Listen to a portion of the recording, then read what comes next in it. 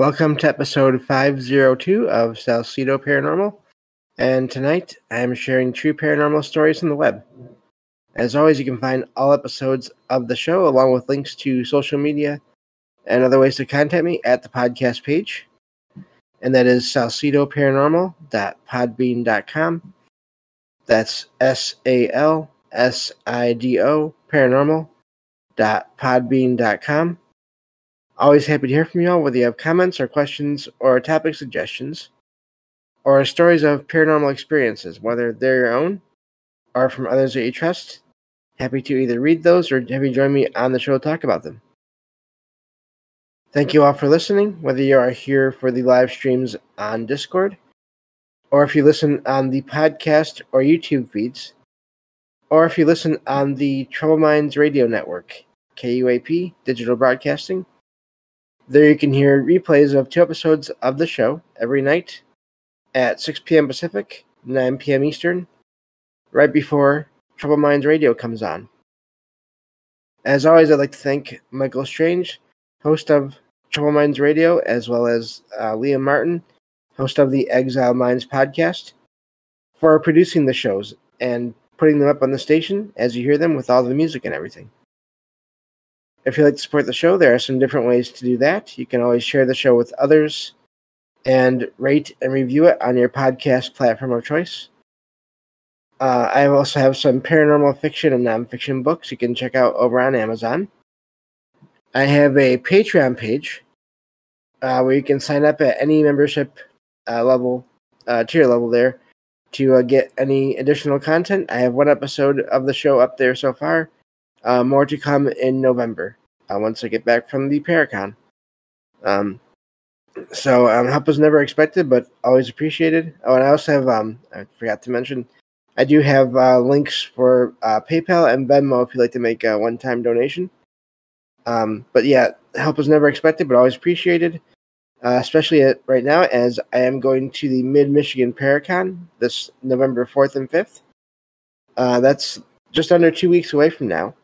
That's going to be in Mount Pleasant, Michigan at the Soaring Eagle Casino and Resort. And it's going to be Saturday and Sunday. And I'm going to be going to the presentations there as many as I can and hopefully talking with people and making audio recordings of myself and anyone else that wants to join me, talking about all things paranormal. And then I'll bring those recordings back and feature them on shows.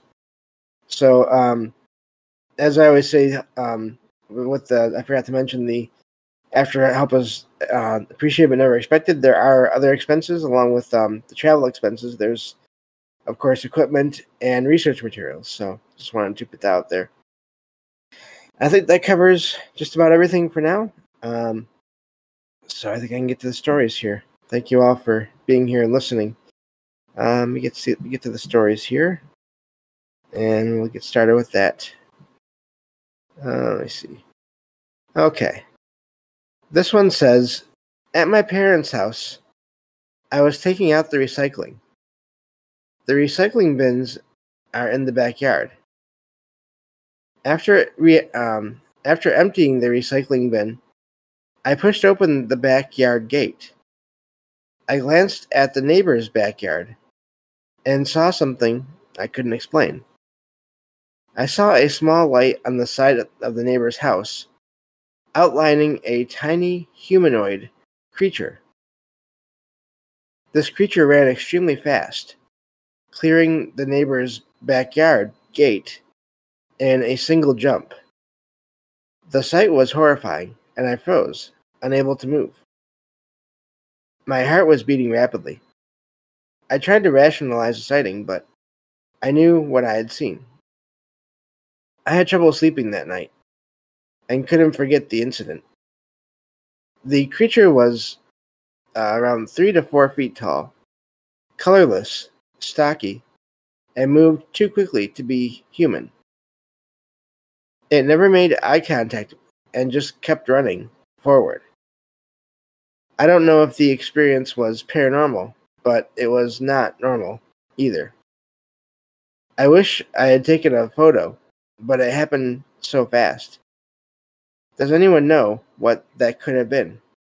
and that's where that story ends. It sounds like some kind of version of what you would like call the basically a little figure, a little one sighting. Just of I don't know what kind, but different names apply, of course, to all those. There's fae, fairy, elves, gnomes. I don't know. Colorless is that's a detail that I wonder about. I'm wondering if it was the light that was blotting out the color, but I don't know. But the height and then the speed is amazing there, especially going over a gate when it's that much shorter. I'm wondering how tall the gate was. I know some yards, fences, and gates they are only 3 or 4 feet tall, but then there's other ones obviously where people have these fences and gates that are more like privacy fences where they go up almost basically taller than a person, or at least up to like 5 or more feet. So I wonder about that as well, but I don't know. Really amazing story there. I don't blame the writer for being surprised by that. And I'm wondering, of course, where they're at, where they lived at the time, where their parents lived. But obviously we don't know that, but it doesn't really matter in a way because there are sightings of such figures all around. Definitely all around Europe and then the U.S. as well. So it could have been anywhere, and I wouldn't be surprised if there's really different versions of that kind of a figure, possibly all around the world. So amazing story there, and yeah, I'm not sure what they saw.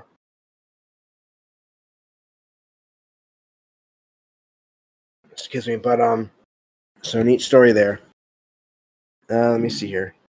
I gotta check on something. I can't remember if I did. Okay. Want to make sure my phone was silenced. So moving on to the next story here. Let's see. Checking on something. Yeah, everything looks good. Okay. So yeah, moving on to the next story here. This one says, "This happened when I was 7 years old. It was a family gathering at my parents' house. While everyone was talking, I felt compelled to look out the window. There weren't any curtains or blinds on that window to my left. I saw a pale little boy by a tree, very close to the window. The boy and I locked eyes, with the boy appearing surprised that I could see him. I squinted to get a better look, but didn't feel scared. When I looked away and then back, the ghostly boy had disappeared. I told my brother about this right away, marking it as the day I saw a ghost. Over time, I began to doubt the experience, thinking I might convince myself it was nothing. But the encounter left me wondering whether ghosts resemble human beings rather than being transparent or just gray or blurs. I also wondered why I had more paranormal experiences as a child compared to what I have now. And that's where the story ends. It's sort of a short one. Of course, people that sort of don't look into these things wouldn't be aware that there are a lot of experiences people have as a child, sometimes even more than what they do have when they're an adult. So that part doesn't surprise me so much.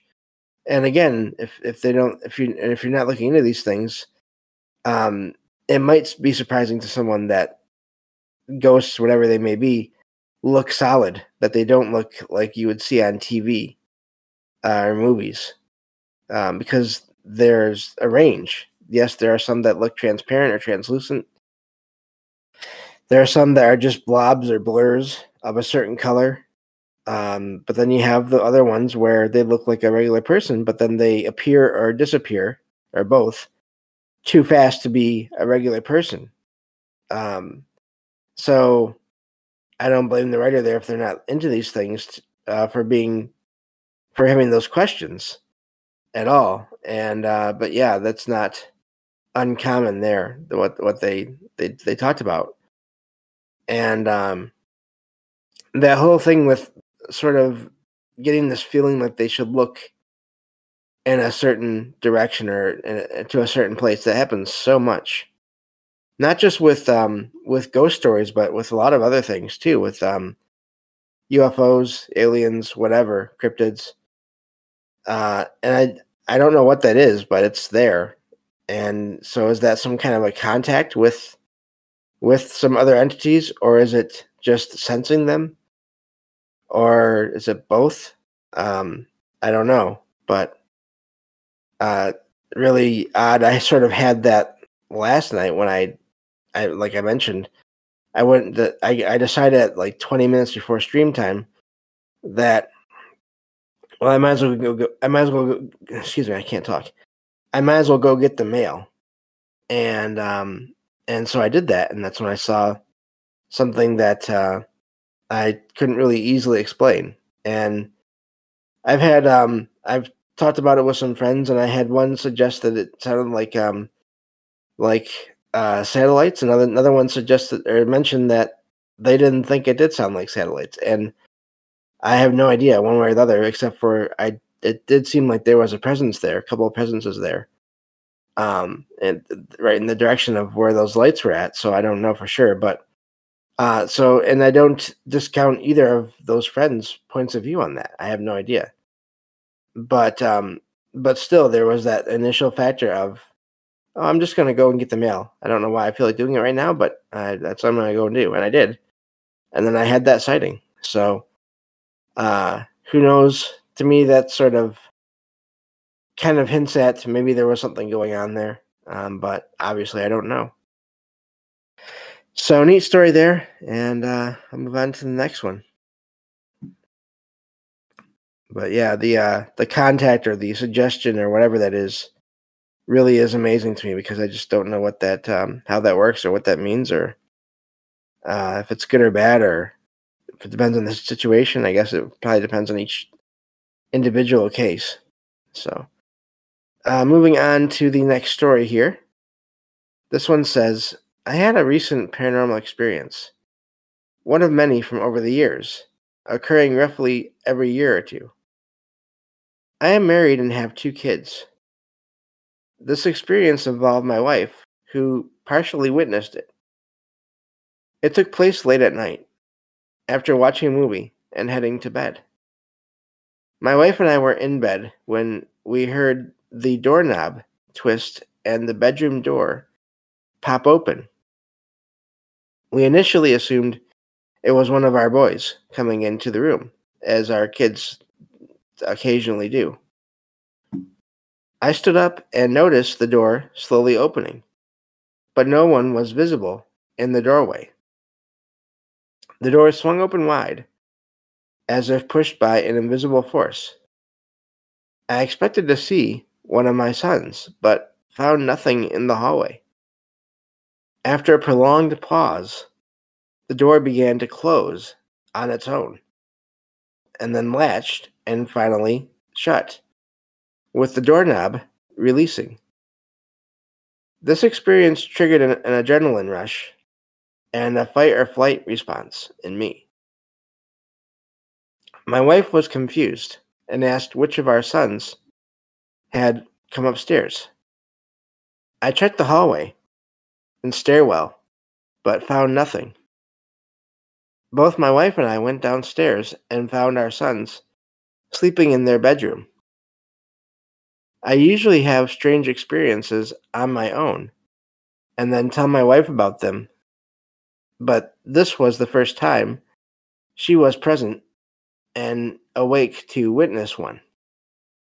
I ruled out the possibility of wind causing the door to open, as I work in construction and take care to ensure my doors are properly latched. So that's where the story ends. To me, even if sort of the way that the door closes after kind of to me rules out the possibility of it being something to do with the house settling or wind or breeze or whatever. I can understand doors opening. I mean, that if you hear about that, that happens. Pressure changes, wind, whatever. But the fact that it closed back up after it opened to me is amazing, and suggests that there was someone there that I just did not see that opened the door, maybe was checking out the room, and then closed it, and then was gone. I wonder, in a way, um, if it was one of the boys, one of the kids, sort of somehow astral projecting, coming to maybe visit the parents, and then realizing, wait, I'm still asleep, sort of as everything was happening. But then again, it doesn't. I feel like I've only heard a few examples ever of anyone that's sort of having an out of body experience or um, some kind of projection like that. I haven't really heard too many stories of them interacting with physical objects to that degree. So I don't know. And so yeah, I don't know. It's the yeah. It's really odd story there. So the it seems like maybe someone, whether it was the kids or not, in some kind of altered state, they were just moving around. Maybe it was some other entity entirely, and then they open the door and, oh, there's people in here. I better go, and then close the door, sort of like what Rohan is saying in the chat there. Hello, Rohan. Um, yeah, it's just an amazing story. If it just opened and then that was it, again, it would be really easy to at least sort of write that off as any number of natural physical causes to a door opening. But when it closes like that, and then also latches, that's really amazing there. So I don't know with that one, but I'm glad that nothing else happened at the time. It's amazing as well that the writer has had many experiences, so they were but and yet they still had a reaction to what happened here, probably because it wasn't just them, I would guess. um but yeah, neat story as well. So moving on to the next one here.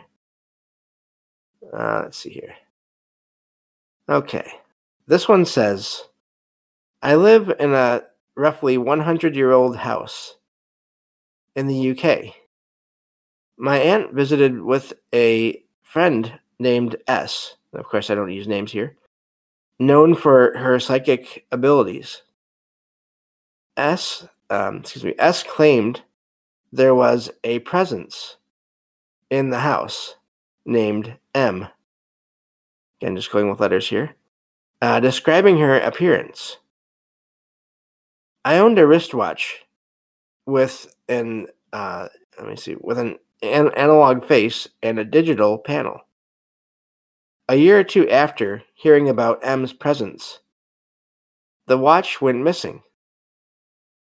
I verbally asked M for help finding the watch one Sunday afternoon, after I had searched for days before this.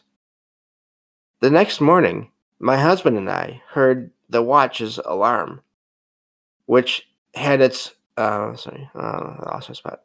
Oh, there we go. Which led us to a drawer in the dresser where we found the watch in a pair of shorts.